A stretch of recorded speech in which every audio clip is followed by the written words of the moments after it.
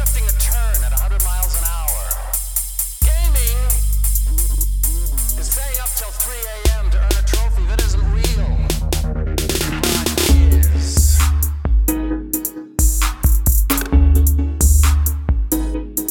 But is.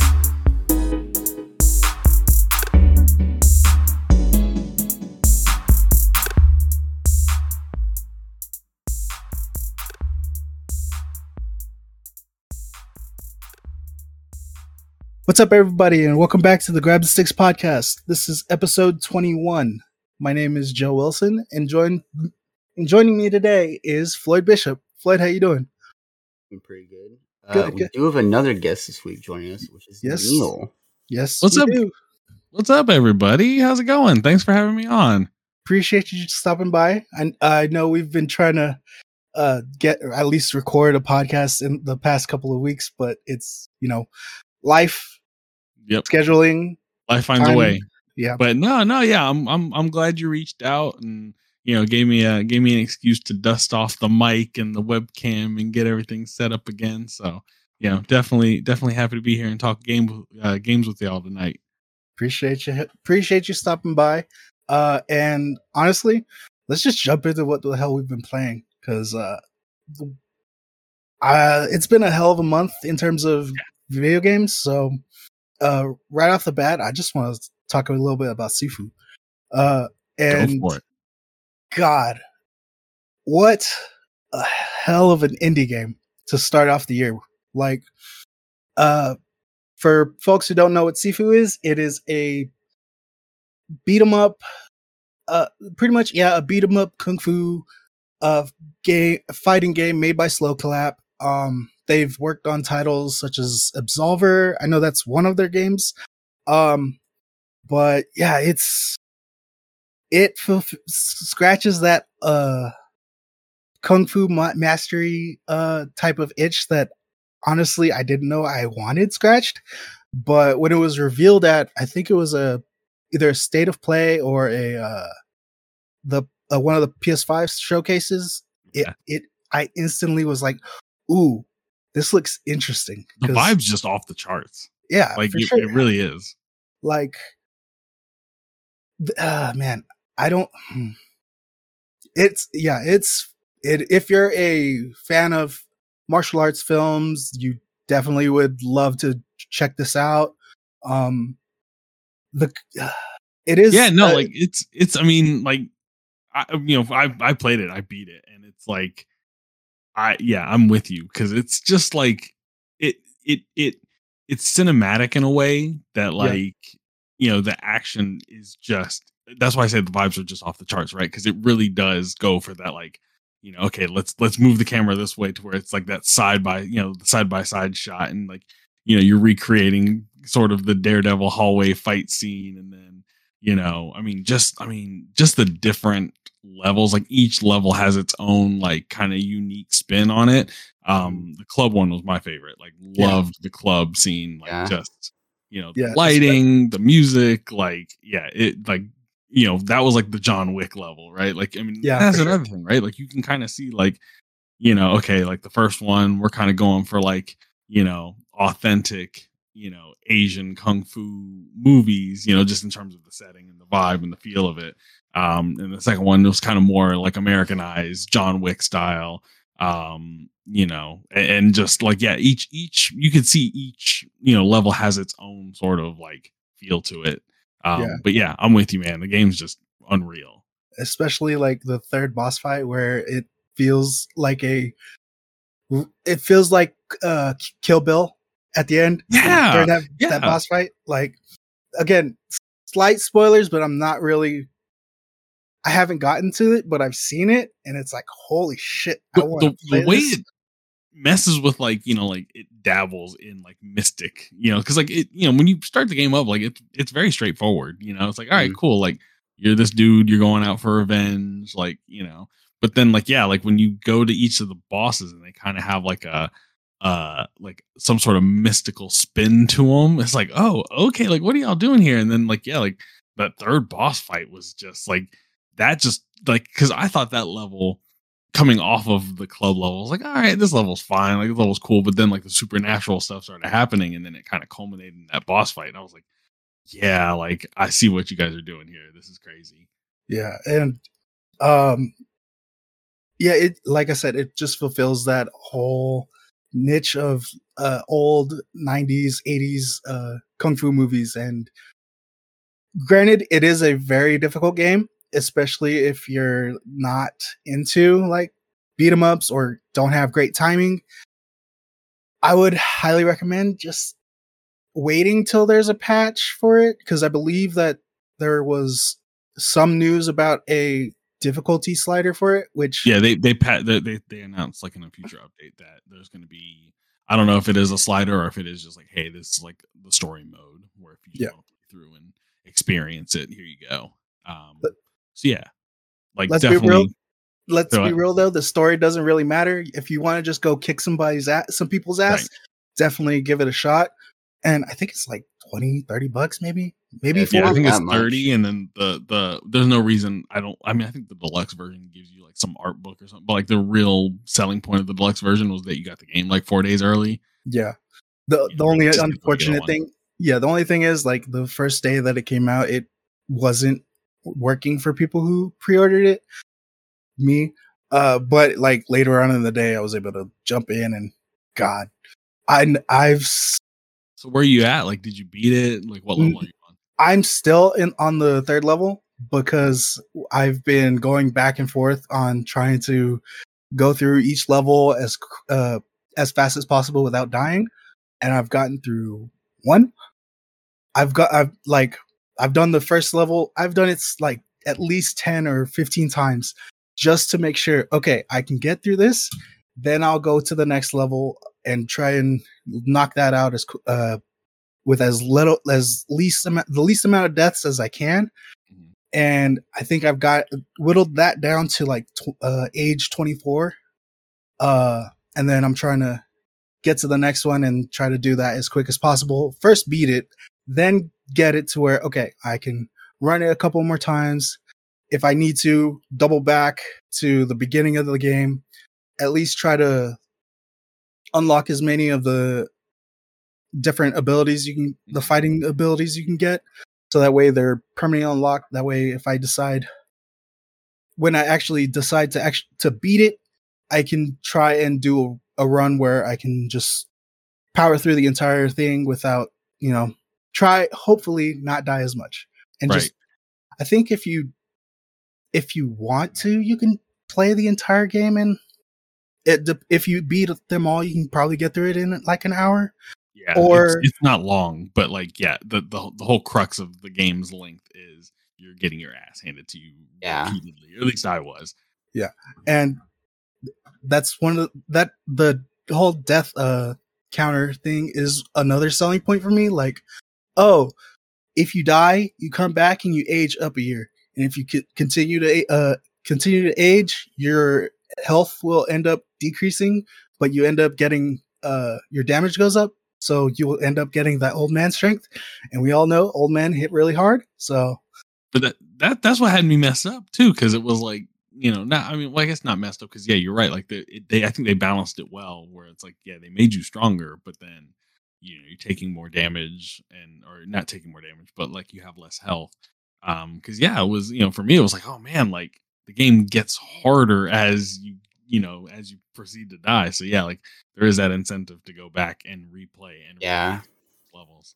Yeah, that has me something interested as well, because I don't watch a lot, but there's some people that I watch that do like speedrunning and stuff. So I was kind of wondering, like, if you're then playing Sifu, like, is some of the like run going to be you just die so that you just do more damage, since you can already dodge the enemies that you fought hundreds of times before on other runs? You could min max it that way. That wasn't something I had considered while I was playing, because I was when I approached it, it was like pure survival, right? Like just to get these levels.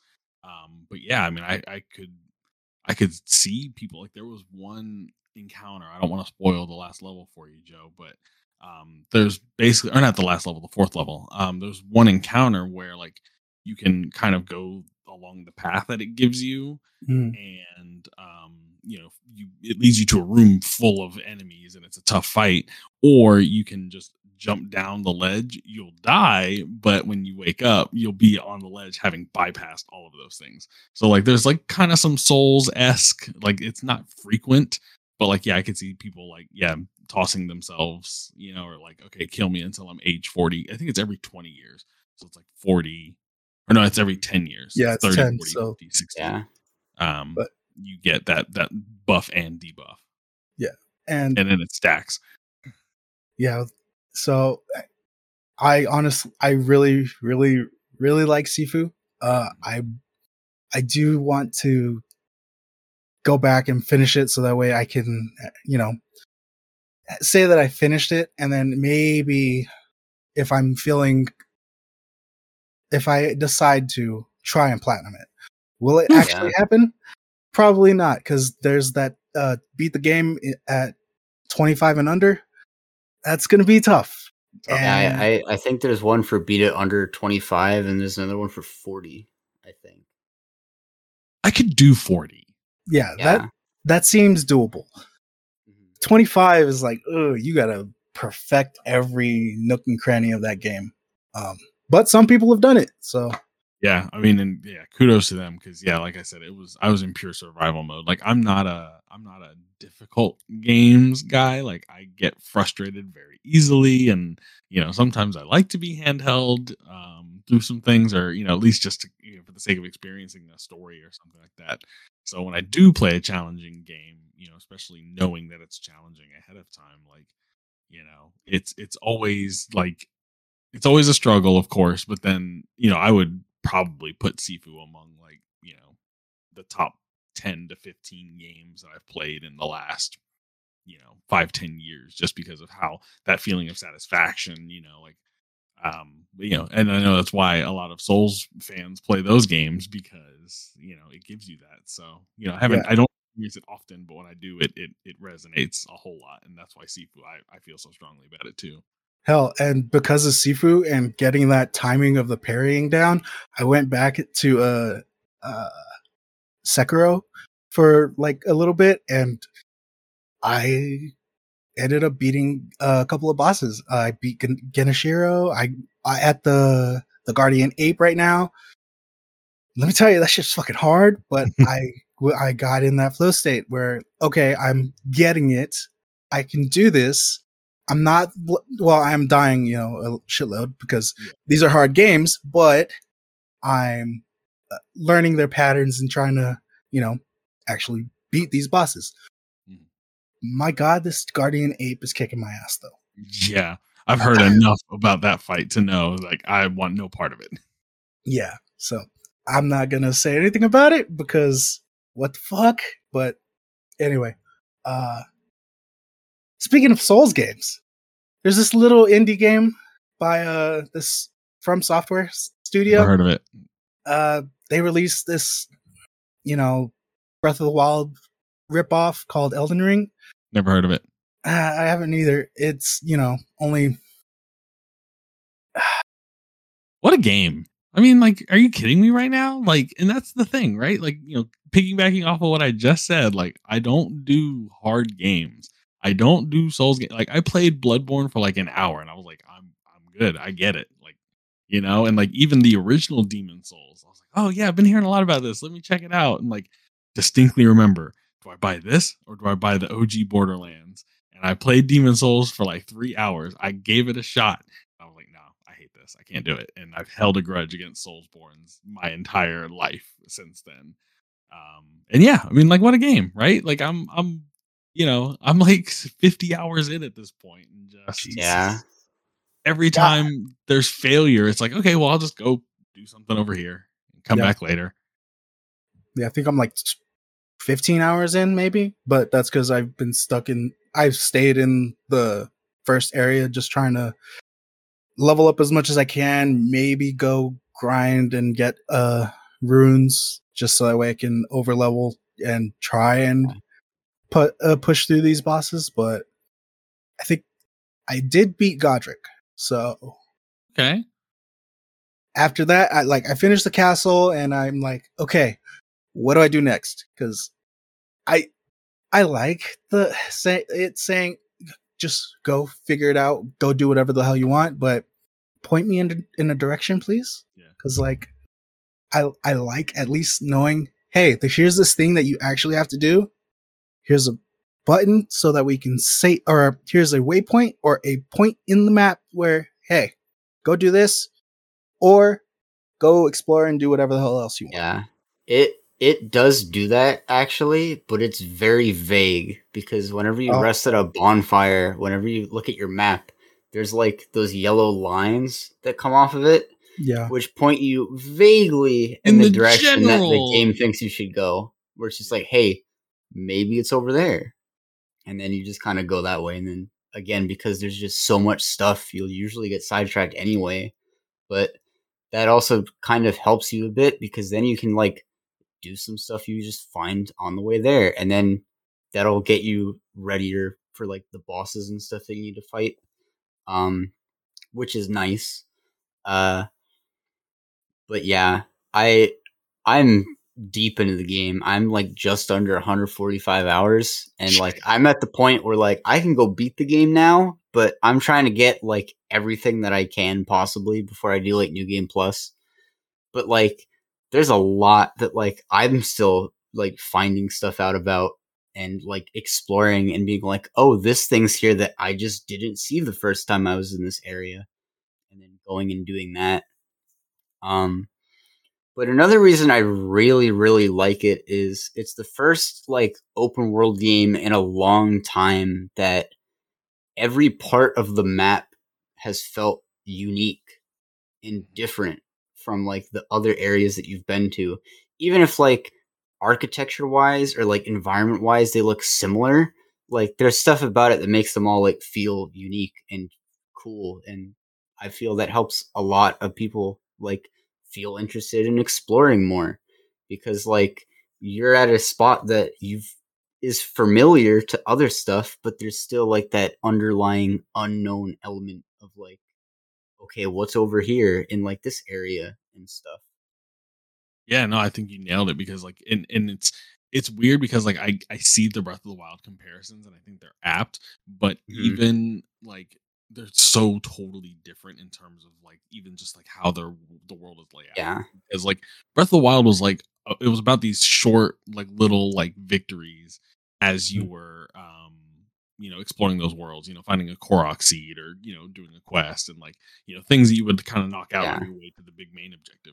Where Elden Ring very much is like, just go, like, you know, figure it out, go and like, you know, it's been interesting because like, you know, for one, the open world, like the way everything's sort of placed, like kind of to piggyback off the point that you were just making was like, they all feel so uniquely designed. Like none of it feels like it was recycled or reused. Yeah, and even then, like parts that like I guess design wise are similar, like how there's multiple castles, but like every castle you go to still feels like unique. Like some of them are just like little tiny things. Other ones are like giant, like massive, sprawling, multi-level areas.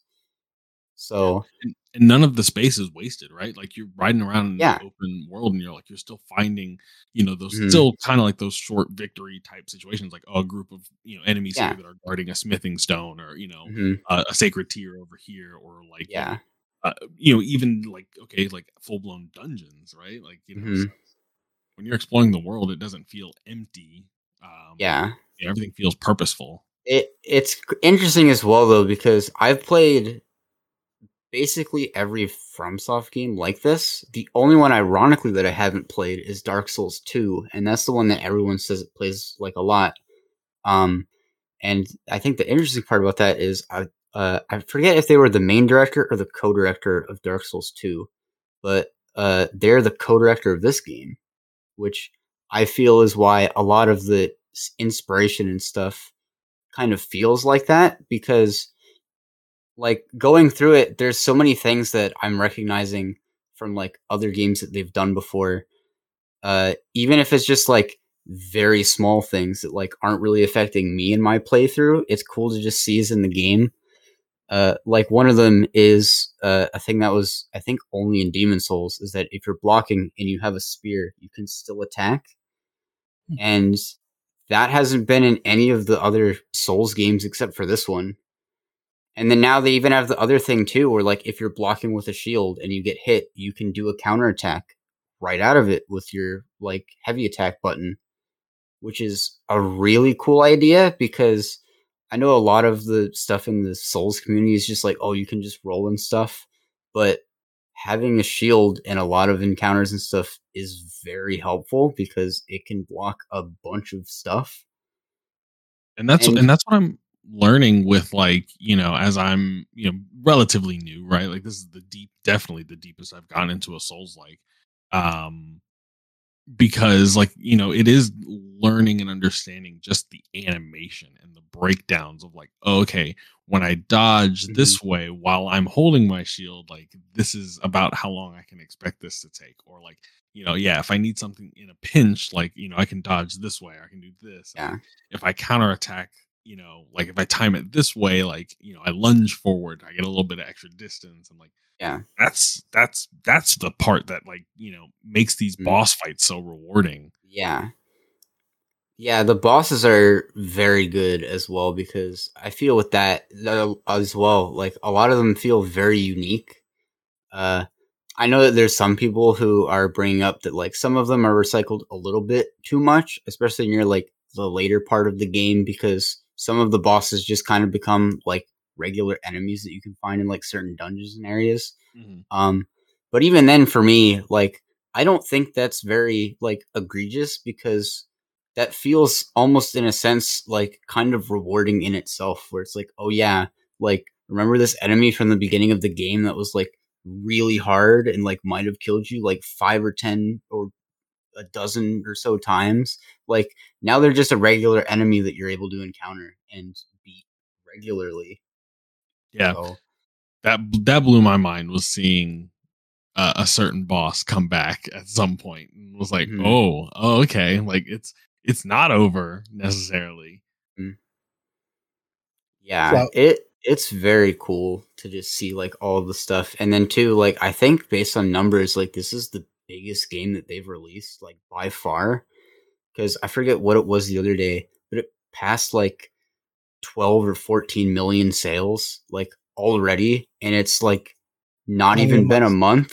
It's a full-blown cultural moment now. Like, yeah, it's all over TikTok, it's all over Twitter. Like, my mother, who is borderline gamer, like, she has a Switch, she plays Animal Crossing, like, she has her interests, like, but it's not like she's like, listening to podcasts or, checking Twitter or going on gaming news sites. She's like, yeah, what's this Elden Ring game? Was that, like, like, she's hearing about it. Like, it's, and like, that's the thing. Yeah. It's like, not only is it breaking into the mainstream, which, like games like Halo and Call of Duty and like that happens, right? But like, for a game that's traditionally this niche, to do that, it's crazy.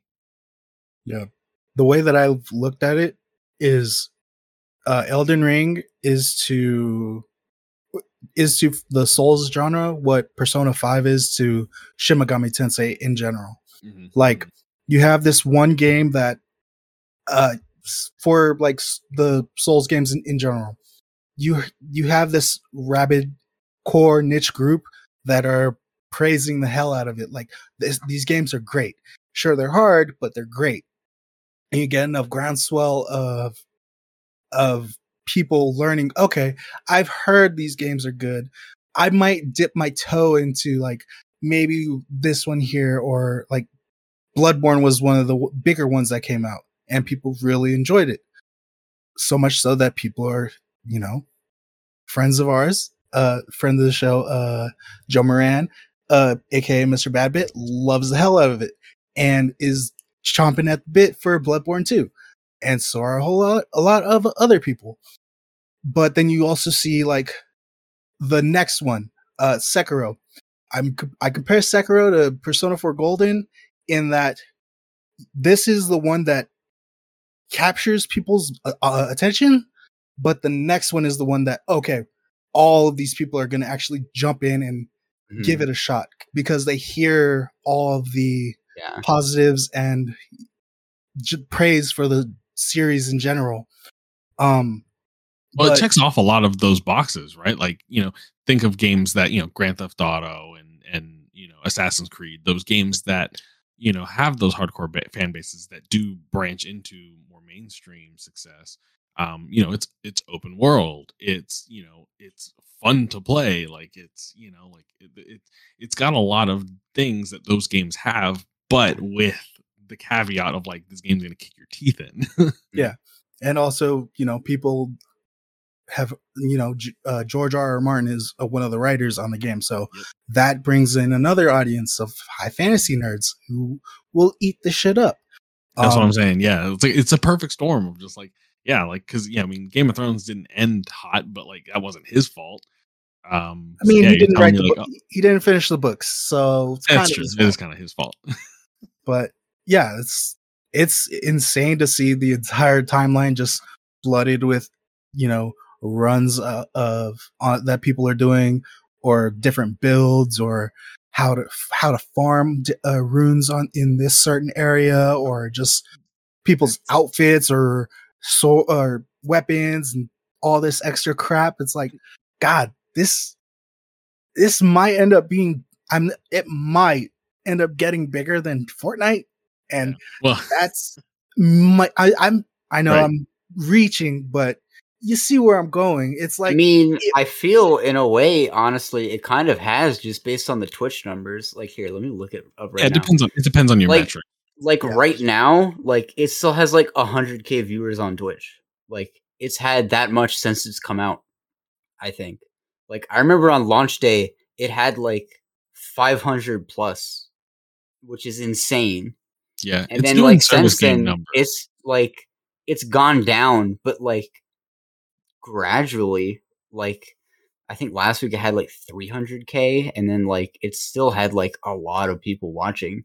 The crazy thing is, and I have to let me see if I can fact check this, but I saw some sort of ridiculous stat that like 70% of the people who have played Elden Ring at least once have beaten the first boss, which just blows my mind because, they intentionally made him a little bit more difficult than some of the later bosses. And it's kind of a way of saying like, hey, if you can beat this guy, like you can beat the game, you can beat these other bosses. And so to think that like, it's found mainstream success, but also like it's teaching, the mainstream audience that like, a hard as shit game isn't exactly the worst thing, like you can have that experience and get your teeth kicked in and still, have enjoyment there. Like, and so, I think you are going to start seeing a shift from, like the big AAA EAs and Ubisofts and to do that, to make their games more difficult, but in a more purposeful way, right? Like not just like level gating you for stuff.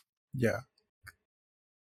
But the one thing I will say though, I really hate some of the Souls community in terms of like, oh, you shouldn't use magic. That's just you're cheesing it, or you shouldn't use summons. That's not the core of the game. Like it's in the game.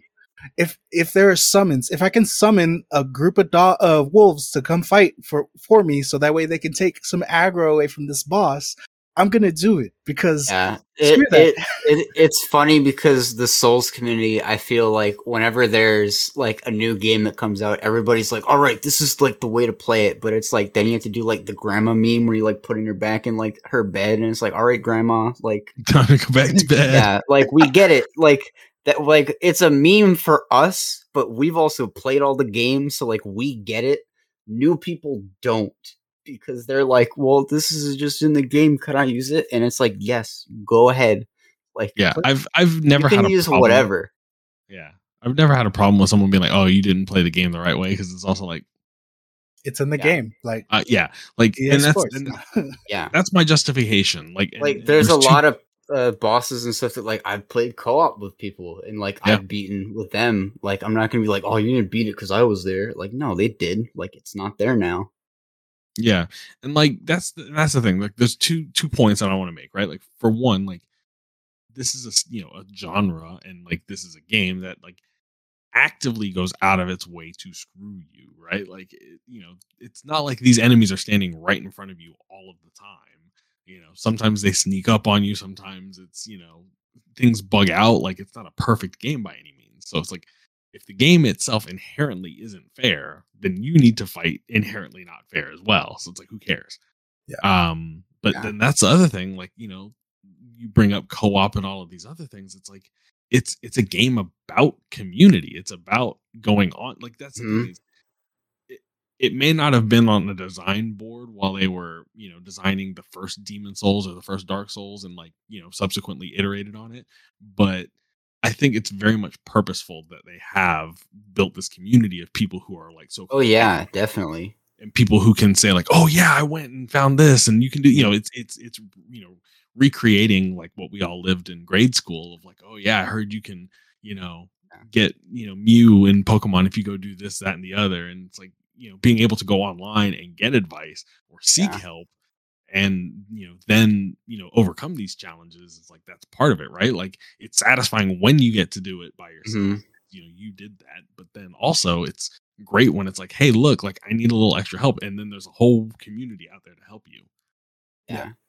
Yeah, it's cool too, because even like the community aspect, like, even if you're not directly talking to people, like, there's an interesting way that the Souls games do it where, like, you can see how people died, or they can just leave messages anywhere in the game to, like, help you. Granted, they're usually, like, very small, but and not very helpful. Not helpful at all. Let's be real. Yeah, most of them aren't like helpful. You get 1 in maybe 100 that's like actually helpful to you. Yeah. But, yeah, I mean, sometimes that, you know, it is like, watch out for this, and I'll be like, okay, like, gotcha. Yeah. But then there is the one I had yesterday where it was like, watch out for enemy on right, and he came from the left, and I was like, oh, you asshole. Like, but yeah, it's great. Like, I definitely agree with both of you guys. I'm not sure how much longer I'm gonna continue playing. I'm probably just gonna chip away every now and again, just like, okay, let me see if I can get to a new area. Let me see if I can upgrade my swords, or get a new sword, or find some baller ass armor, because, you know, I've been rocking the samurai get up for the entire game that I've been playing. Granted, it looks dope, and the Uchi Katana is a great weapon, but I need something else, because, like, I've seen other people with giant great swords that are like, what? How? Why? Can I get that? Oh, it's not until late game? All right, fine. I'll just deal with it later. It takes me back to, you know, playing a game with a strategy guide, and like, you know, accepting that, like, okay, look, like, you're not like, I don't know, I always have had this like internal like struggle with strategy guides, and it's like, well, you know, do you want to go out and explore and figure things out for yourself, because that's really rewarding, but also, like, you know, what's all the cool shit you're missing, right? And so, you know, like, I had to tell myself to turn that part of my brain off, and it's just made the game so much more enjoyable for me, you know, like, just being able to, like, yeah, like, you know, what am I going to do today? I don't know. Let's go check on YouTube, and like, oh, this guy's got this sick ass thing of armor, and he's, you know, okay, where do I go? And, you know, I'm engaging with gaming media. Like, I traditionally don't watch, like, you know, gaming YouTubers and Twitch streamers, and, you know, like, I always try and, like, oh, let me, you know, play the game myself, and, like, if I need to look up something, like, you know, for help or advice, like, we'll do it that way. But like, I'm doing it, you know, as a way of being like, oh, okay, cool, like, you know, these creators are going out here and discovering these things. Let me go and, you know, discover them. And so I'm engaging with it, you know, in a much more different way than I used to. And like, I feel like that's gonna, like, when I look back on, you know, game of the year, top 10 games, it's like, you know, that totally, it's shifting the way that I like interact with video games. Yeah, it's cool too, because for me, like, it's obviously opening a lot of people to this like genre that they haven't really played before, but it also kind of highlights, because a lot of people are basically like praising it for like every reason that we've talked about and more, but like, it kind of highlights too why now, like, there's a Souls-like genre with like other games, which for me is like the most impressive part, because there's not many games that have really done that have like created their own genre. Like, you have Castlevania and Metroid, which made the Metroidvanias. Then you have Rogue, which made the roguelikes. And then you have like the Souls-like games, which are inspired by FromSoft and all the games that they've made. PUBG, Fortnite's probably the only other ones that I would say, in terms of the battle royale. Yeah, that's definitely the most recent because they've kind of made the new like battle royale like bubble and everything. And like there's obviously more than that, but they've kind of just been around for so long that they're just their own thing now. Like there's like platformers where it's like you could probably call those like Mario likes if you really want to. People are gonna look at you weird. Yeah. But the thing too is that games were doing it before Mario. Like there weren't. Mario was just the first to do it the best. Yeah. Souls, I think the Souls genre was like in and of itself. Like it was like its own mix match of all this stuff that people liked about other games. Like they just came out at the right time. So yeah. Gotta love a good pregnant pause. Gotta love a good pregnant pause. Floyd, what else have you been playing, man? Aside from Elden Ring, I've been playing a bit of Tunic off and on. I'm at the part right now that I'm getting to the very end of the game, I believe. Which is very cool. And then kind of going back to what you were saying earlier, Neil, it's cool because the main collectible in this game are pages of a strategy guide, which give you little hints about things you can go do around the world. Even in like very small ways. Like there's one page where you can find like this little bubble with like a bunch of like doorways that have like eyes on them that like give you a little bubble in like a language with like runes that you don't really know, and they're throughout like the entire game and in like the book and everything. But then you find out like if you go in them, you can find like a merchant guy who's got like things you can go buy with like the currency, whether it's like bombs or other stuff. But even with that, like it's cool to see a lot of these like not necessarily Zelda like things going on, but kind of like capturing that very old school action adventure game like concept, because it's not very long. I think I've only been playing it for like, let me check, not that many hours, I think. Yeah, I'm only at like 15 hours, and like I've kind of just been exploring, and a lot of it has also kind of been lost every now and then, like trying to figure out what to do next. Yeah, the game's very it more so I think than Elden Ring. I think it's obtuse in a way that like it shouldn't be, because and especially for like Elden Ring, I get it because it's like it's a big open world. The imperative is to explore, but with Tunic, like the levels are so much more contained and smaller, and like they connect, and it's labyrinthine and kind of elaborate. But when you're like in an area of like 3 or 4 squares and you need to figure out where to go next, it can be kind of frustrating to. Yeah, I do like that the game is, I think it's very small. It's only like not even 2 gigs, I think, which is the most like impressive thing for me, just because like there's a lot to do, but at the same time, like when you go to every like level, it feels like you can kind of go and like beat that area in like probably like an hour, and then like explore everything and all that, which is kind of cool to see.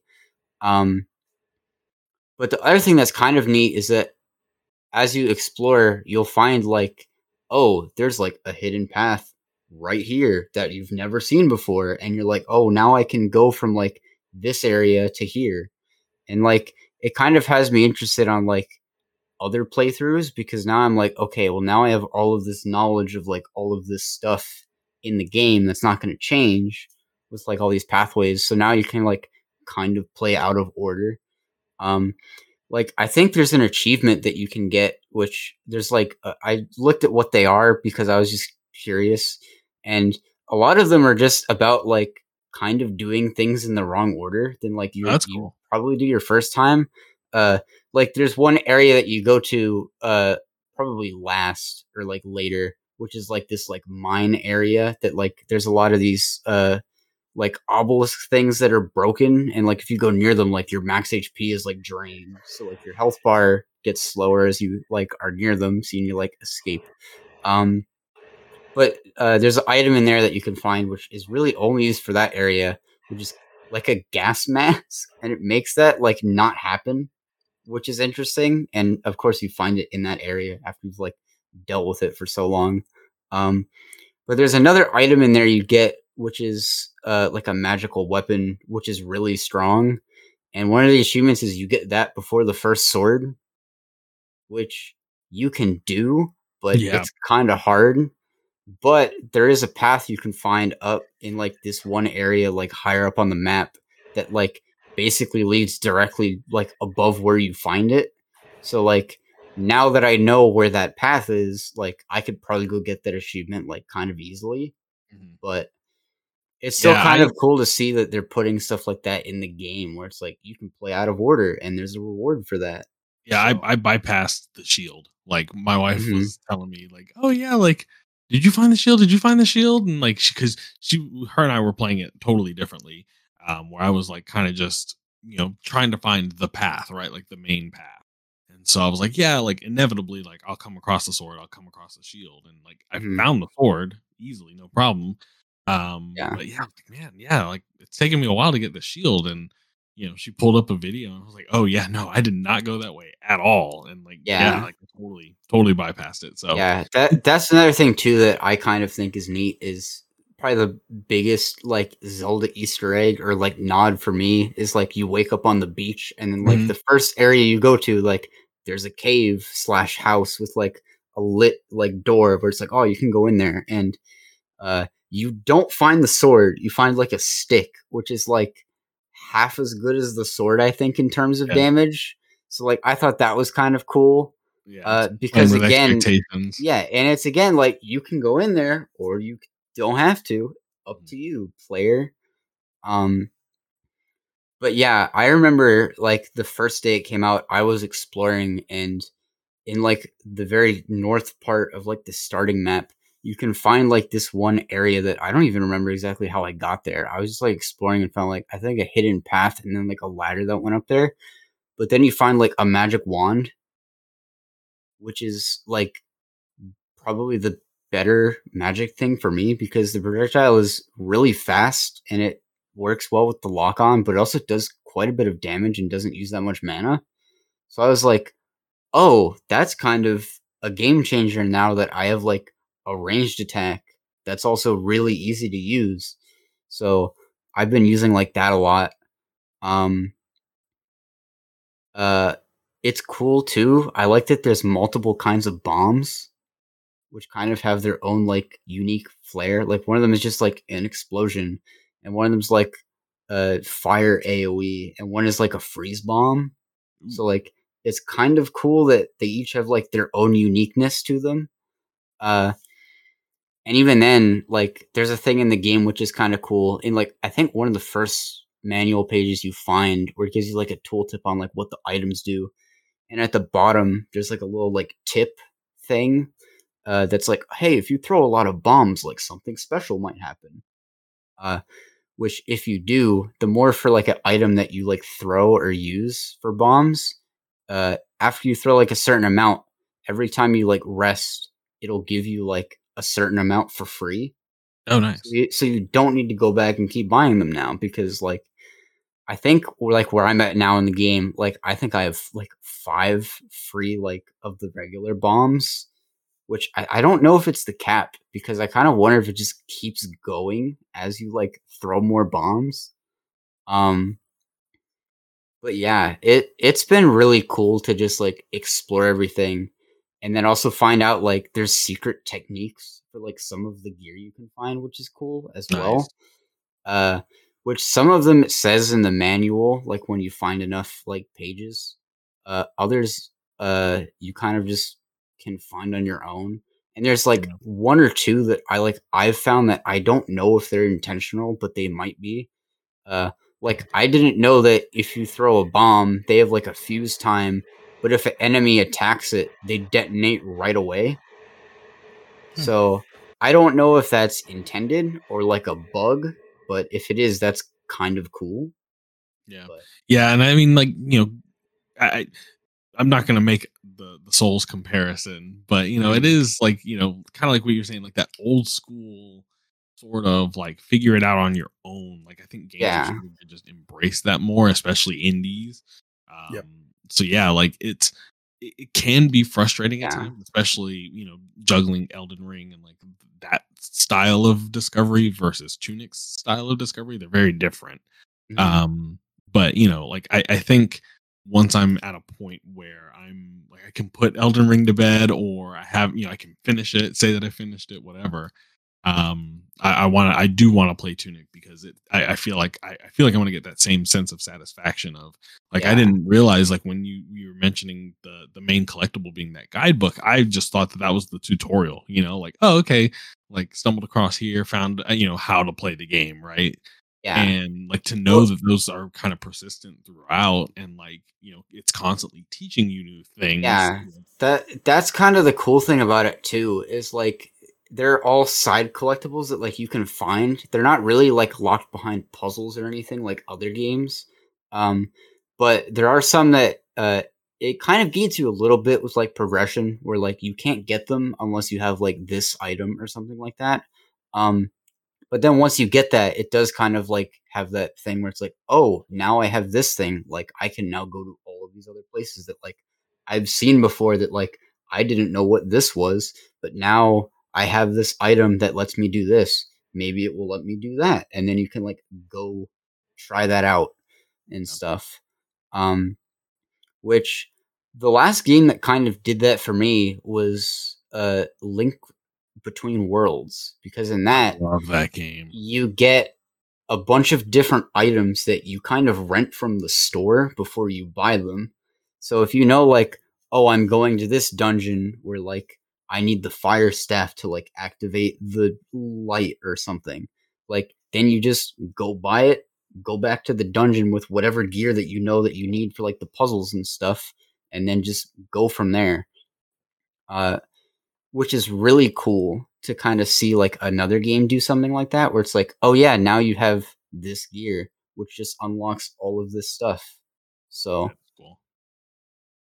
A lot of Zelda inspiration in this episode. If you can't tell, we kind of are Zelda fans, but Definitely. and I love the fact that there are so many games out there that are embracing different aspects of Zelda games. So, like, yeah. Even as recently as Breath of the Wild, right? Like I know everyone hates making Breath of the Wild comparisons, but like that, yeah, it clearly, like in terms of not only Zelda game designs, but like just open world game designs, really said like, yeah, like let's like here's some really good new ideas that a lot of other games could really benefit from. Like I think Ubisoft is a really popular and famous target, because like there isn't really that sense of discovery. It's let's go to point A to go to point B, and like that's it. And, like I think the more games start to embrace like a little bit more freedom, plus a little bit incentive to explore. I think it's gonna just make games better in the long run. Yeah, like I do enjoy some games that have, okay, here's all of these boxes that you can check on this in this game, and you can just go wherever the hell you want to, check off every little marker if you want, or just go do whatever you want. And having that dichotomy of having the switch between Elden Ring and Horizon for me has been kind of has been enjoyable, but it's also like, ooh, I really want to continue doing this and get through the story because it's great. But there's also, I want to go fight this giant boss that I have no idea what it's going to look like. But I also want to see like what else I can find in this world. Again, post-apocalypse shit is like, for Horizon anyways, is looks awesome, and high fantasy is another like nice segue from, or a nice differentiator between the two. So I don't know. We've got a plethora of Man, video games are great. Video games are great. Yeah, and like that's the thing too, where it's like not everything has to ape everything else, right? Like I know like a lot of the conversation around Elden Ring has been like, all right, cool, like yeah, how can Ubisoft make their games, and like how can these Yeah. people who make traditionally open world games adapt, and they don't have to, like it can be like people buy and play Ubisoft games despite the same sort of structure for all of them. Yeah. People are going to continue to play and buy those games as long as, the action's cool and they deliver on the promises that, they've made in the past, the kind of games that they've always made. And that's great. And, same thing for Elden Ring and Souls likes and other games where it's like those games can exist and, they're not going to be for everybody, but, it's just great to, like, video games are great because like you're not limited to just one genre anymore. You're not even limited to one style of game within a genre, where it's not like, oh, okay, well, I really want to play a fighting game, but like Street Fighter is not my jam. Like, oh, okay, like now there's like a bunch of like Tekken, Soul Calibur. You have like Grand Blue. You've got like Guilty Gear. You have all of these games that are technically the same genre, but like Smash they all have their own. Yeah. Some people would argue and say Smash Bros. Isn't a fighting game, though. Right, of course. And to those people, I say you're wrong.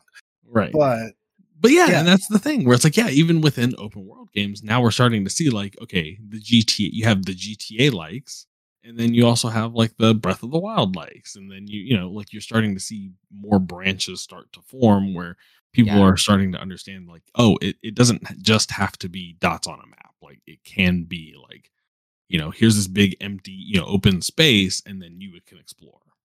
Yeah, you can make your own story on like how you decide to tackle this area compared to that area. And, not everybody's going to have the same experience as that you had. And, that's always, a good way to test if a game is, or an open world game is good in terms of like, you and I could have totally different approaches to say an enemy base encampment, and it's at the end of the day it's still like fun. As long as it's fun, then it shouldn't matter how you decide to tackle a certain and even that's the thing, is the definition of fun is different for everybody, right? Where it's like, traditionally for me, if you came to me and said, hey, Dark Souls open world, I would have been like, that doesn't sound fun at all. But it's like, and that's there's a lot of people who are like truly would say that. But yeah, I mean, like it's if there's one thing that you don't like, there's a million other things that you do like now. And I think that when as long as AAA developers continue to take risks and like experiment and like try different things in their games, because that's the thing is, traditionally people look to indie games to kind of innovate, but like nobody's got the kind of, ability to make a game at like Elden Ring in scope on an indie budget. Yeah. So like it's up to these big publishers to take a risk on like, okay, like this is super ambitious. It's kind of risky. It's not going to make us a whole lot of money, but it could change games, Yeah. And so, like seeing Bandai Namco continue to do that with From Software, like, good for them, right? Mm-hmm. Yeah. I'll admit too, like I kind of am in that category a little bit with some games. Like for a long time, like I didn't really play JRPGs. But that's just because like for me, like JRPGs was like when you look at like Super Mario RPG or stuff like that, where it's like, all right, you have your party, you've got like the text box below where it's like, all right, attack, defend, whatever. Where like wasn't super appealing to me. But then like Final Fantasy VII Remake came out, and like that's got like a different combat like style where like there's more of like an action approach. I was like, okay, I'll probably try that out because like I know the Final Fantasy VII like story and everything, but like I haven't really fully experienced it, I guess, from like playing the game. And like so I was like, all right, I'll try out Remake, and like then I played that, and I'm like, all right, I definitely get it. Like I get why a lot of people like these characters and stuff now. And then I know another one that I played because Joe plays it all the time. Apparently, I don't is play it not all the time, but you play it. all. You talk about it a bunch. Is Yeah. Persona 5.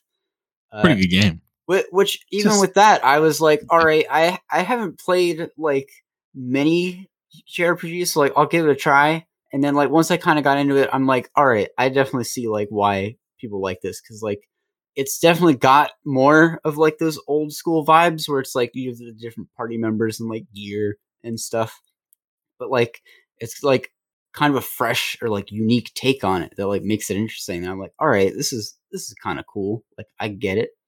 It's neat. And those are like the most recent two that like I've played. And then now there's like more that like I've thought about playing. Like I know that like there's that triangle strategy game that like just came out, which I haven't heard much of. I didn't even know it came out until like the other day because my friend Ben is like a big fan of that studio, and like he made a tweet or like he posted a tweet about it. I was like, oh, that came out. I didn't know that, so I might have to give that a try just because of like it looks really good. So Yeah. Yeah, I mean, I think there's a balance, right, with games in general, where like mhm. I did challenge myself a couple years ago to like, yeah, I'm gonna play more JRPGs, and it just so happened that that year was 2017, and we got Persona 5, and we got Nier Automata, and we got like just Yeah, bangers, and so like understanding now where it's like you don't even have to be a JRPG fan. Like you don't have to force yourself to be a JRPG fan just because you enjoyed Final Fantasy, but every once in a while one will sneak up where it's like, okay, yeah, let me give it a try. And that's how games like Elden Ring happen, right? Yep. Yeah, no, it's funny that you bring up Final Fantasy VII Remake because that's like literally that's my favorite game of all time, the original. And like that, going back to the point I was making about AAA developers experimenting and trying new things, like I think if you had shown 10-year-old Neil like, hey, this game that you love and enjoy, here's the exact same thing, but it's like action oriented, I probably would have been like, what? No, like, weird purist, response to it. And it's like, well, no, because they experimented on it and they nailed it. Now I've got two favorite games, like I have two versions of my favorite game now that I can enjoy and play. Well, it's cool too because there's also so many games that have just like grown as they've like been like a series. Like a good example that I can think of off the top of my head is like the Lego games. Like those still have like the same like art style and like direction that like they've kind of been going in for like the past 2 decades now almost. And like the new like Star Wars game that they're coming out with looks like very ambitious and so different than like the first game that they made like all the way back on like the PS2 that you're like, that's like, this is a different game, but at the same time, like it's not really because it's got its same roots and like core and everything. But now there's just like a lot more layers they've attached to it that they've figured out how to make work. So Absolutely. Gaming is great. Gaming is great. I love it. Floyd, you want to talk about Destiny and the Witch Queen? I could. So okay. Catch me up to speed. I've been out of Destiny 2 for a long time, so I want to know what's going on. The Witch Queen is very cool because for me at least, it feels like this is the one that Bungie's kind of been building towards since like the Activision Blizzard split like a couple years ago now. Because there's definitely been a lot of like not downtime, but like times in the community that like you can tell that like, okay, like I get what they're going for, but like doesn't exactly like land all the time with like some of like the narrative stuff or like things like that. But now like they've done a lot of work, especially with what they've done now where there's like the seasons and stuff where every one of those has like a storyline that's like interesting in some way with like certain characters and stuff. So just in that regard, it's cool to kind of see these characters that have kind of been like in the background a lot now, like coming onto like the stage kind of for like their solo for like a season or a couple where it's like, all right, now like this person's doing this stuff and like here's kind of us helping them now with like the problem. But it's also good now because a lot of the stuff is actually like sticking around. with like the narrative and stuff, where it's like, all right, now like the big thing that happened with like Shadowkeep was like, all right, well now we're finding out like what this weird like darkness thing is that was hinted at like the end cutscene of like the base game of Destiny 2 after you like beat the campaign. And now with Witch Queen, they're like going all in on that, where they're like, all right, this is the next big thing that we're doing. This is why you should like this is why it's important and stuff. Which they definitely do with like the raid and everything, because that's when they've started to now set up a lot like of like big enemies and stuff, which is kind of cool. It's also cool because I've never really played like MMOs or stuff where like there's been a raid. So like Destiny raids have kind of been like my bread and butter, because that's like the main experience that I have. And it's really cool to see how they implement this in like an FPS game, because I don't really know many that have done that. No, the only other one I can think of was like the Division 2, because they're like, we're gonna have a raid, and then like I don't know if they had another one. And that's the thing is like, I mean, I played World of Warcraft so heavy back, like from literally from not quite launch, but like right up until like when the first expansion came out, all the way up until, you know, not the most recent, but the one before it. And it's like the first time I booted up Destiny, you could see so much of the connection between like, like, this is what you guys are going for, and it is like, like just go out, adventure, do your own thing. Once you're strong enough, get a group of you together to do something a little bit tougher, and then get like a really dedicated group of people to do something even harder. It's awesome. Like, and the fact that Destiny 2 just handles like a dream makes it like, that's why I played it. Well, that's a reason too that I still play it a lot, is because whenever there's like downtime or stuff where like there's not big games like Elden Ring or like even games like Tunic that come out that like I'm interested in playing, like Destiny for me is like always just there in like the background, and like there's always like stuff that I can go do. And like now they're getting so into the seasons and stuff and like getting on their groove where like every week now there's like a new seasonal thing you can go do, even if it's only like an hour. Like it's cool to see that like, okay, here's like just this little bit of progress towards like this next thing. And like sometimes like there's interesting like cutscenes or like character interactions or like dialogue that like kind of get you to like think a bit. With a lot of the Witch Queen story stuff, is that stuff still being presented? Like, is it being presented in cutscenes? Is it like, you know, a little bit? I think that the campaign though is definitely one of the more stronger ones that they've done just narratively, because it's an interesting like idea and like an interesting hook to like get you into it, where it's like, all right, now one of our like bigger adversaries, Savathun, has like the light, which is the big thing that like gives us all our abilities and stuff. So a lot of like the marketing and stuff that they had leading up to it, and even in the campaign, which was kind of cool to see, is like there's all this stuff where it's like, all right, well, what, like, how did this happen? And like a lot of the marketing and stuff presents it kind of as like almost like a detective story, where it's like, all right, now we have to figure out like how this happened and like what are the ramifications and stuff. And like a lot of the story and everything kind of reflects that as well. Because Savathun's whole thing is she's like the hive god of like trickery and like witchcraft and everything.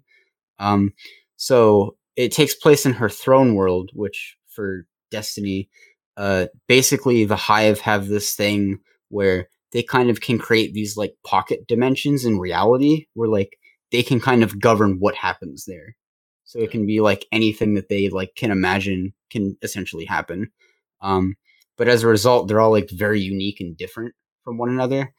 Like I know in Taken King, we went into Oryx's, and his was just basically his ship, because that's just where he is all the time. So that's what he kind of wanted to have it be like 1-to-1, but like now he can do all this like crazy stuff there.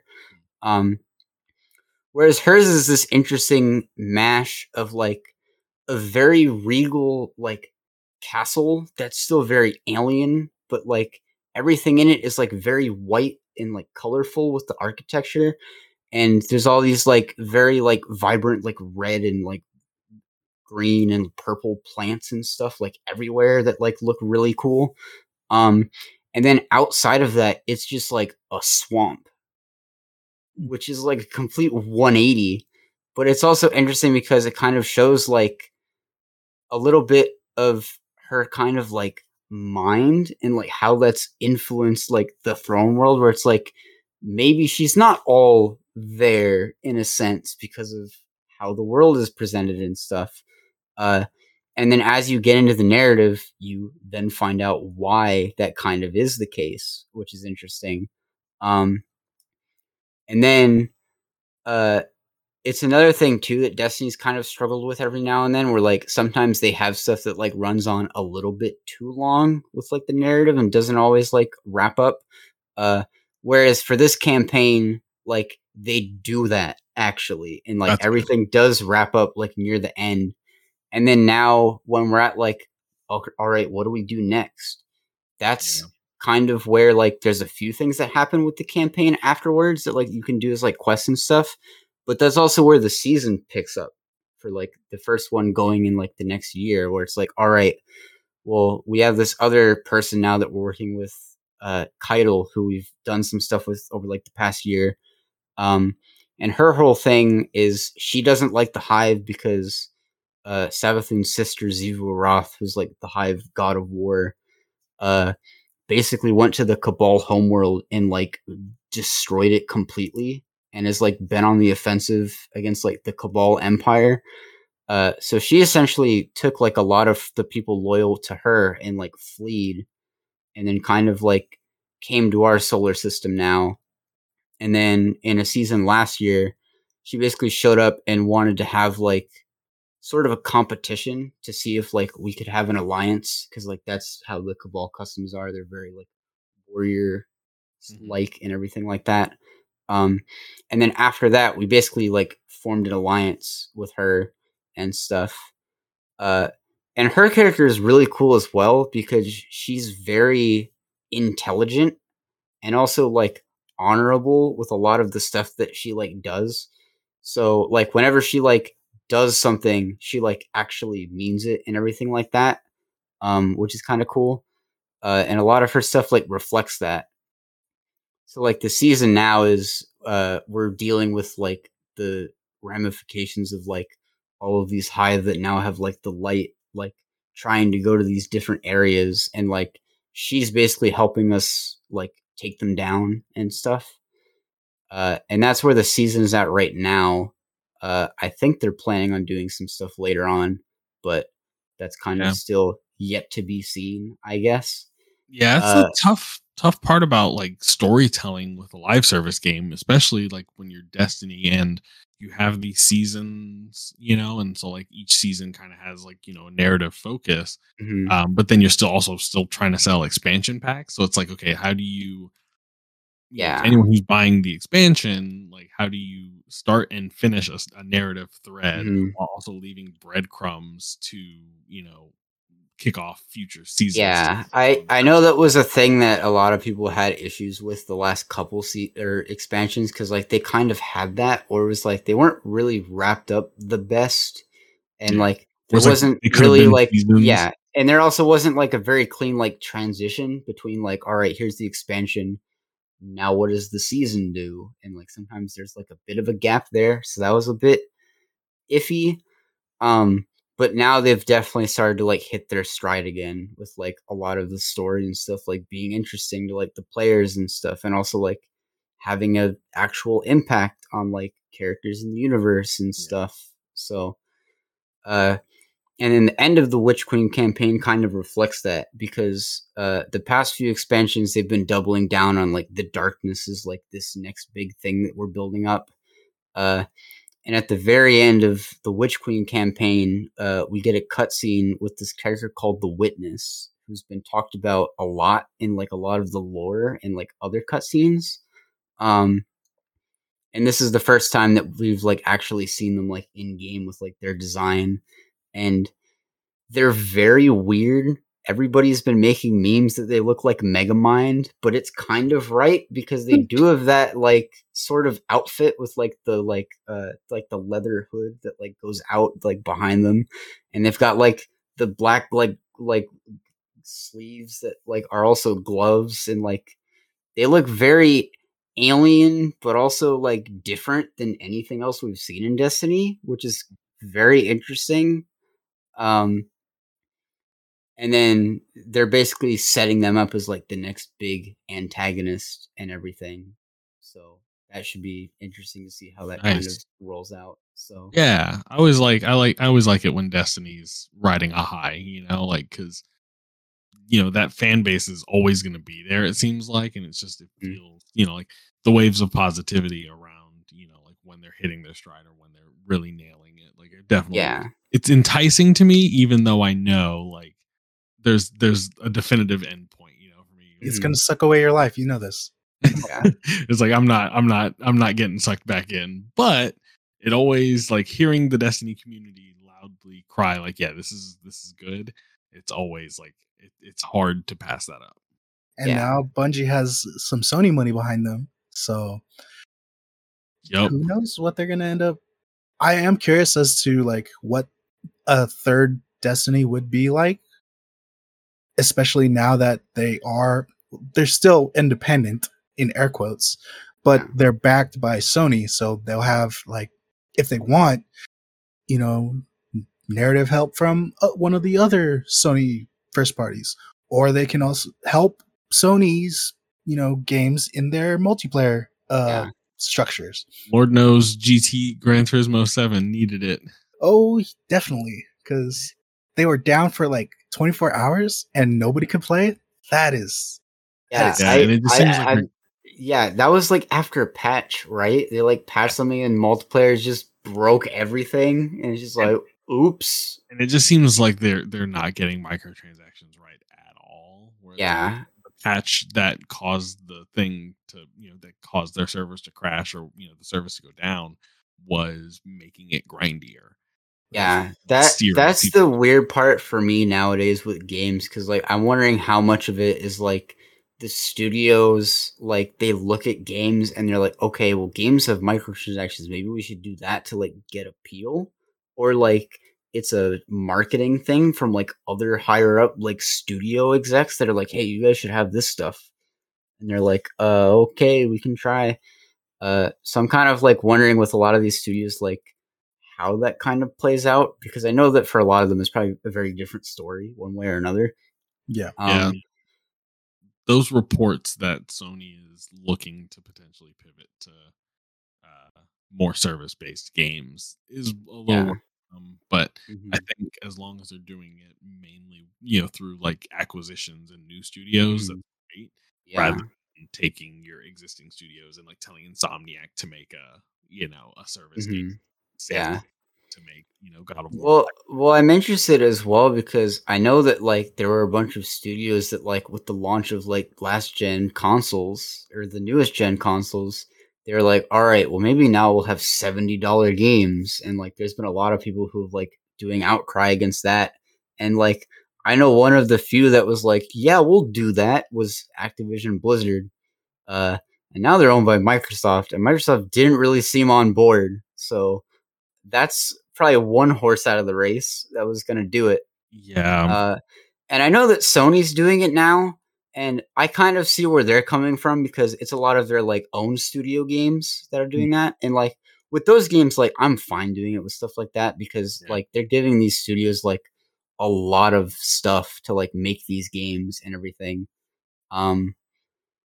So Yeah, I know like I was picking on Ubisoft earlier when we were talking about open world design, but I think they do their microtransactions the best when it comes to like being full Yeah. price games. because a lot of their Because- stuff too is just like, hey, here's a DLC pack, and like Yeah, you here's get stuff. cosmetics or here's a little Yeah. supplemental thing. Here's an XP boost or Yeah, nothing with the game is designed yeah, to like like the push one that I played a lot was Siege, and like that's all that was. It was like, all right, you buy like the pack where it's like you get the next operators that come out over like the next year, Mhm.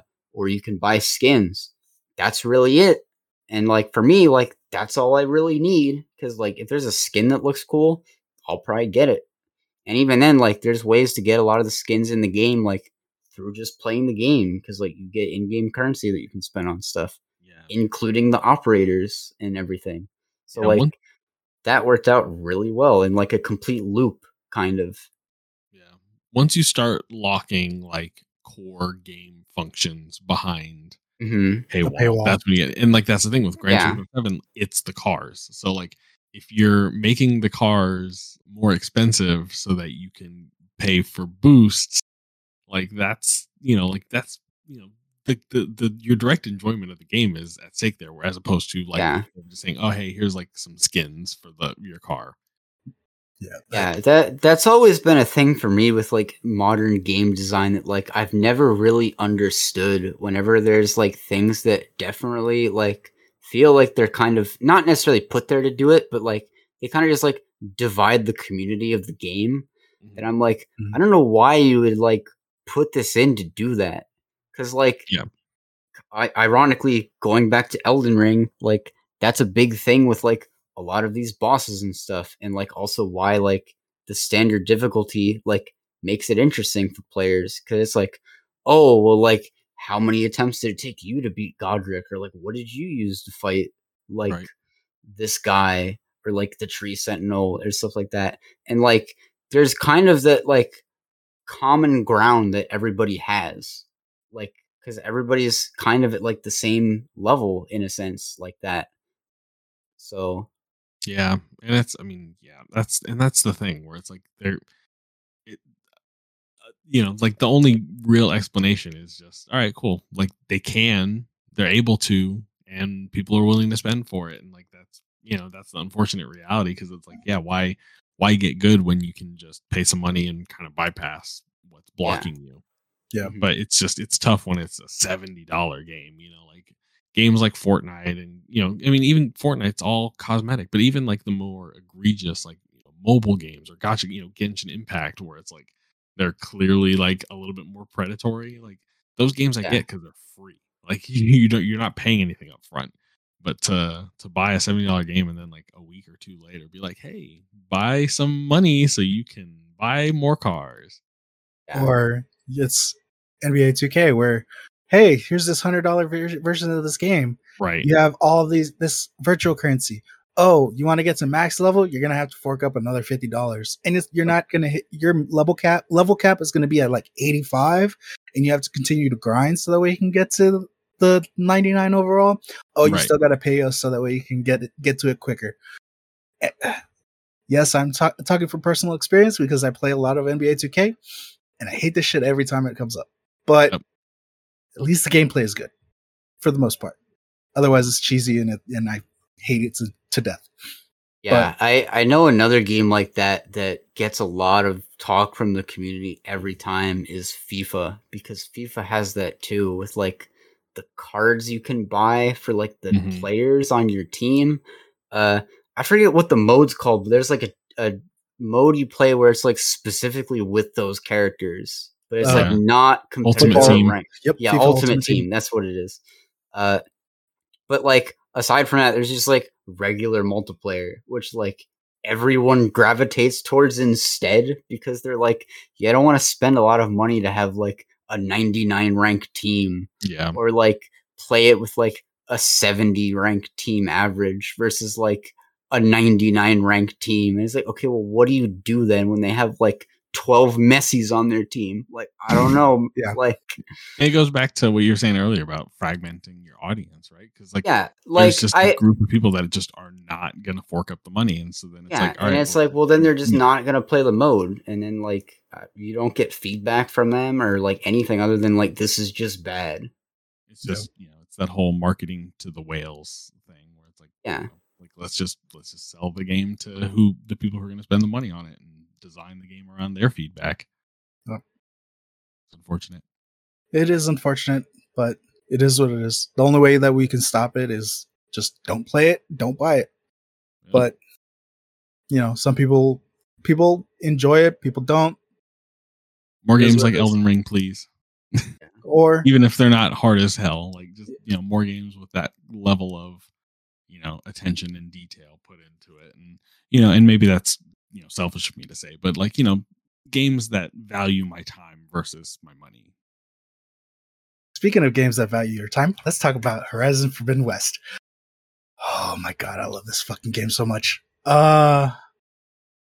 Yeah, like, and you guys you guys have touched on games that should have or studios that should have time to incubate and uh, love and care put into their game.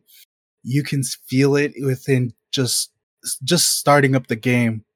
You can feel how much time and effort has been put into Horizon.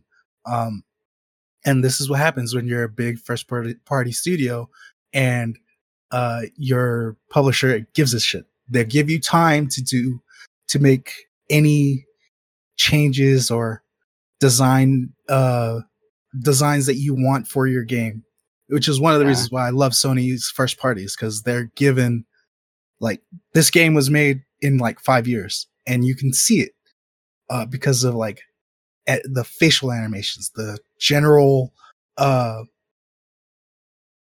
the character designs, their the way that they look, the environments, just, it's gorgeous. It is incredible how I love this game, and I feel so bad for it because this is twice that Horizon's been going to be shafted for not or any recognition, because the last time that it came out, it was next to Breath of the Wild. Yeah, and was now like it's a coming week before Breath of the Wild, or like the same week or something like that. Yeah, and then now they put out an incredible game, but what comes out 5 days later? Elden Ring. And it's like, fuck. But you know, it is what it is. I'm glad that they took their time, and I guess they didn't have crunch, which is you know, nice that these people didn't kill themselves to put this game out. But yeah, it's y'all need to play it if you're I've been playing it a bit off and on. I got to the part where it's like, all right, you need to go find the stuff around the world, and like you kind of pick and choose like which one you go to. And then I just went to the one furthest away because then I could just keep exploring the map and stuff when I was playing. So that's what I did. But I like it a lot. I thought the first Horizon was good. I wasn't the biggest fan just because like I felt there were some things where it's like I feel this could like be fleshed out a little bit more, or like this could be a little bit better. Yeah. But I feel with the new one, they solved a lot of those problems for me. Like, and also too, like there's a lot of like new stuff that I think is cool. Like there's newer like weapons that all feel like neat. Like how you can just throw a spear at a dinosaur now, and it's also an explosive because why not? It's the future. I really like the boomerang weapon as well. That's like my favorite new addition, just because like it's got a very small skill curve. Because basically, when you throw it and it comes back, if you catch it, then it does more damage, and it's good for like getting rid of armor. But if you catch it 3 times, then it just becomes a bomb and it just blows up on contact, which is really cool. So those two have been really cool additions. I think there was another one. I don't remember what it was. But it's just cool to see them having like, oh yeah, here's like a few new things that are good. But I also feel like a lot of the like world design is really good this time around as well. Like the first one, which I thought was also really good. But like in this one, I just feel like they've kind of just like gone up a level somehow. Like I remember there's one like kingdom you can find where like all the people there are like farmers and like have like a nature look. And like their kingdom is just like built on like this old satellite array that like all these plants and stuff have kind of overtaken and like grown between. That's just like this nature kingdom. And I'm like, oh, that's a really cool like idea and like design for an area. And then too, with like a lot of the new robots, it's kind of cool to see them doing like a hybrid between like, okay, here's like a bunch of like modern animals that we're doing that are new, but also like here's all these dinosaurs that we didn't have already. Like you have like a triceratops and then like the the Paleosaur, like the Loch Ness monster S1, and like the Velociraptors and everything too. Like it's cool to see them like bringing in these new things to like keep it fresh, but also like they don't leave the old stuff behind because that's here too if you liked that. So that's kind of cool to see them in like their whole progression model and everything that they've been doing. Yeah, that's the thing with the original Horizon is that like even though I would say it didn't age well, like I think it laid a good foundation so that with the Mhm. second one they could really go nuts with it. Yeah. And like I'm glad that you're saying that yes they did go nuts with this one, so it makes me a Yeah. little bit more excited to pick it up and play it. And I'm gonna get Yeah. it eventually, but it was just I was trying to do a replay and I was just having so much trouble like just relearning the game. Yeah. Mhm. I feel like, I guess there was just some things that I didn't notice my first time just because Breath of the Wild distracted me. That like, yeah, like it didn't really do a great job of teaching me like the more intricate parts of the combat. And so that led to a lot of frustration. So I was like, I'm gonna hold off on the second one. Yeah. But yeah, no, definitely want to try it out. Yeah, one of the main things that you'll notice is in the compared to the first one is they feel like not stoic isn't the word I want, but like in terms of like facial animations, it kind of feels off. Mhm. In Forbidden West, they're more lively. You'll actually see like Yeah, they're wrinkles. very stiff in that first Yeah, one. yeah, they were stiff in the first one. This one, it feels like they're putting on an actual performance in terms of like conversations that you'll have with them, Mhm. and it's impressive how they were able to pull that off. And it's again, it's only been in 5 years, but technology changes in 5 years. So Right. seeing it, it is impressive, and I'm glad to see like the next step that they took in terms of just like animation or combat is still. Combat was one of the things that I felt it was good, but it could have been better. And this one feels, oh yeah, they're more. You could you can attack these. Uh, it still feels good, but there's still little things that they could improve on, like one uh like melee combat. It feels a little stiff, but they've added like different combos that you can learn, or That's good. Yeah. and if you want to like train your up your combat level, kind of, is you in the like skill trees, you'll gain like it depending on how many points you decide to put into it, you'll add different combos in general, like and you'll be able to do like these melee pits where you'll be able to just continue to test those out, and if improve it, or if you don't want to, just don't want to worry about melee combat at all, you don't have to deal with it at all. And giving you that choice to, okay, I want to be more, just focus on ranged weapons. You can do that. I want to just focus on, bashing these things with my spear. You can do it. That's And good.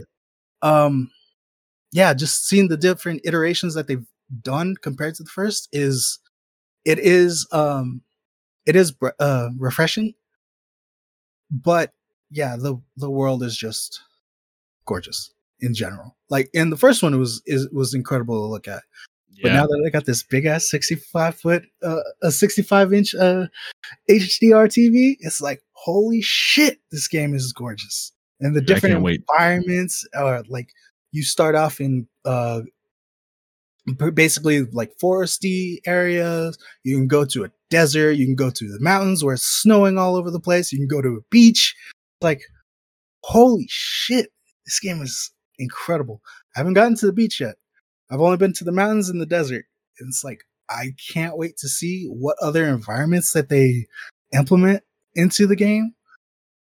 But for now, I've been very impressed. Yeah, the area that I'm at right now is like the rainforest zone, which I think leads to like the beach and like the coast. And like that area is really cool to kind of see because it feels very like compact, but also like open because you can obviously see through all the trees and stuff. Mhm. But yeah, it's really cool. And like there's one area that like I found where it's like a kingdom that's or not kingdom, it's probably like an outpost or something that was like abandoned. Now there's like a bunch of like the monkey robots there. So like that's kind of cool because like they have a thing where like they throw out like this like sensor bomb thing and like if it detects you then like they like freak out and like all like attack you at once. So like you kind of want to be like a little bit stealthy there, which is kind of neat. Um but yeah, it's very good, and I really like all the environments, like you were saying, like being very diverse and like unique still, which is cool. Um, because a lot of the biomes in the first game kind of felt very samey a lot of the time. Yeah. Because like you had like the one area that was like, all right, it's kind of like mountainous, and like there's some areas that are snowy, and like a lot of the map felt like that. Yeah, the foliage looked the same, like the rock like kind of looked the same. So like there wasn't a Yeah. whole lot of diversity. Like even though there were like distinct biomes within those Mhm. biomes, it all kind of looked the same. Yeah. Yeah, and then this one it feels you can see like here is like Vegas, here is like parts of Colorado. You can see a little bit of Utah, and you can definitely see when you get to it, you can see San Francisco, and how nature would take over it. It yeah, it's incredible, and I can't wait to see more because I think I'm like maybe 30 hours. But then again, I've been like trying to explore and check off all those little boxes, which I've said. Yep. But I do enjoy the fact that, I can't get to this yet. So let me go ahead and continue on with the story so that way I can get this new item, like a rebreather in order to dive and go cave diving. Or let me get this thing that will blow up this rock formation that I can't do it now, but I get it later and continue to, like a Metroidvania. Like I don't have this power yet, but I can come back later and get to it if I want to. And yeah, I've been focused on doing all that, and it's good. It's great. And like I said, I feel so bad for Horizon because they've gotten shafted twice.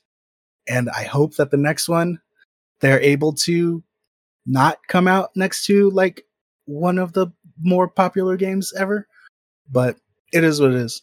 Listen, there's no guarantee. There's no guarantee Elden Ring wins Game of the Year this year. God of War Ragnarok's still supposed to come out. Allegedly. That's true. Yeah, allegedly. It's. I mean, it would take a lot. But yeah, I mean, this year's just stacked. Like even if Horizon hadn't come out so close to Elden Ring, I still think like there are going to be truly great games that get lost in the shuffle this year just because there are so many truly great games coming out this year. Yeah, and like we don't even know like if some of the stuff Nintendo's doing is going to come out this year as well. Like Breath of the Wild could. You haven't heard anything about Breath of the Wild. They've been saying like, "Hey, we'll give you more info at a later date," and that hasn't come yet. So there's also I don't know.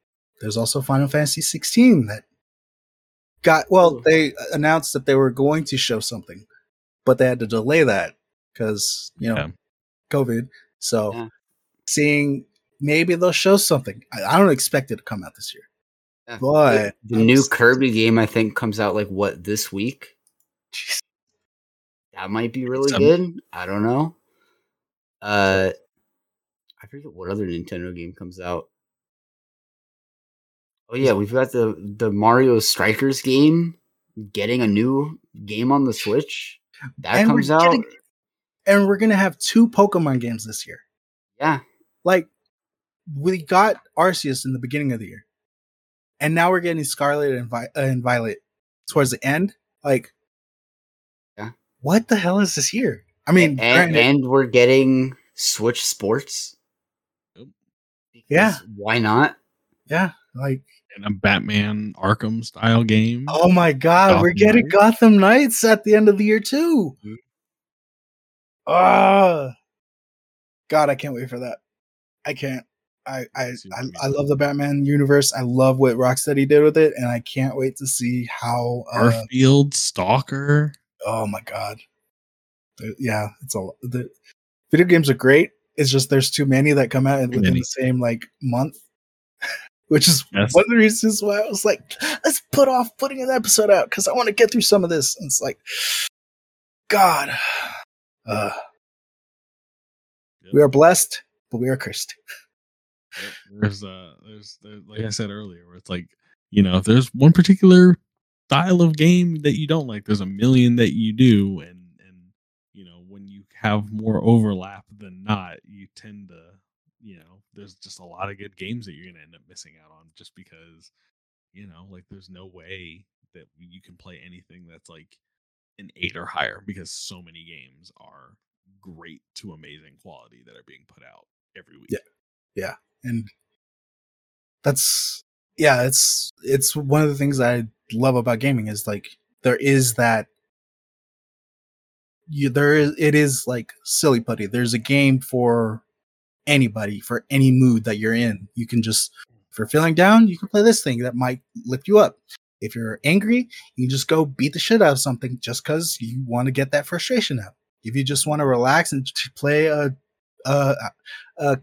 game where you're just serving drinks to random strangers that come in, and they just happen to be mystical creatures, you can do that too. Play Coffee Talk. It is a fantastic game. It's one. Video games are great, and games are dope. All right, guys. Those are all the games I have. Unless you guys want to talk about something else, we can just go ahead and wrap the episode up right there. That works for me, man. It's been great. It's been fun. Thank you, Neil. That's all that I had. All right, cool. All right, guys. Thanks you guys for joining me today. Thank you, Neil, for popping in. Appreciate Anytime. you on me. We got to have you on again because I gush about video games with you all day. Anyways, Neil, where can people find you, bro? Just follow me on Twitter at the young Neil, and yeah, just come for the bad takes and Packers tweets. Oh, you poor Packers fans. Hey, we're not long suffering like y'all are. So I mean, yeah, we've been through hell. The Raiders have been through hell for 20 years. Now I have hope. Which is something I haven't had take care of my boy since 2002. Floyd, where can people find you, bro? You can follow me on Twitter at FloydBishop3. You can also watch me on Twitch every now and then when I stream. It's the same, Floyd Bishop III. And yeah. All right, guys. Yeah, you can follow me at Afro Cyborg on Twitter. You can follow the show at Grab the Sticks. Rate the episode, review us, subscribe, share it with people. Come hang out in our Discord. We want to just talk about video games or whatever the hell else we want. But yeah, appreciate you guys for listening and have a great rest of your day. Be easy.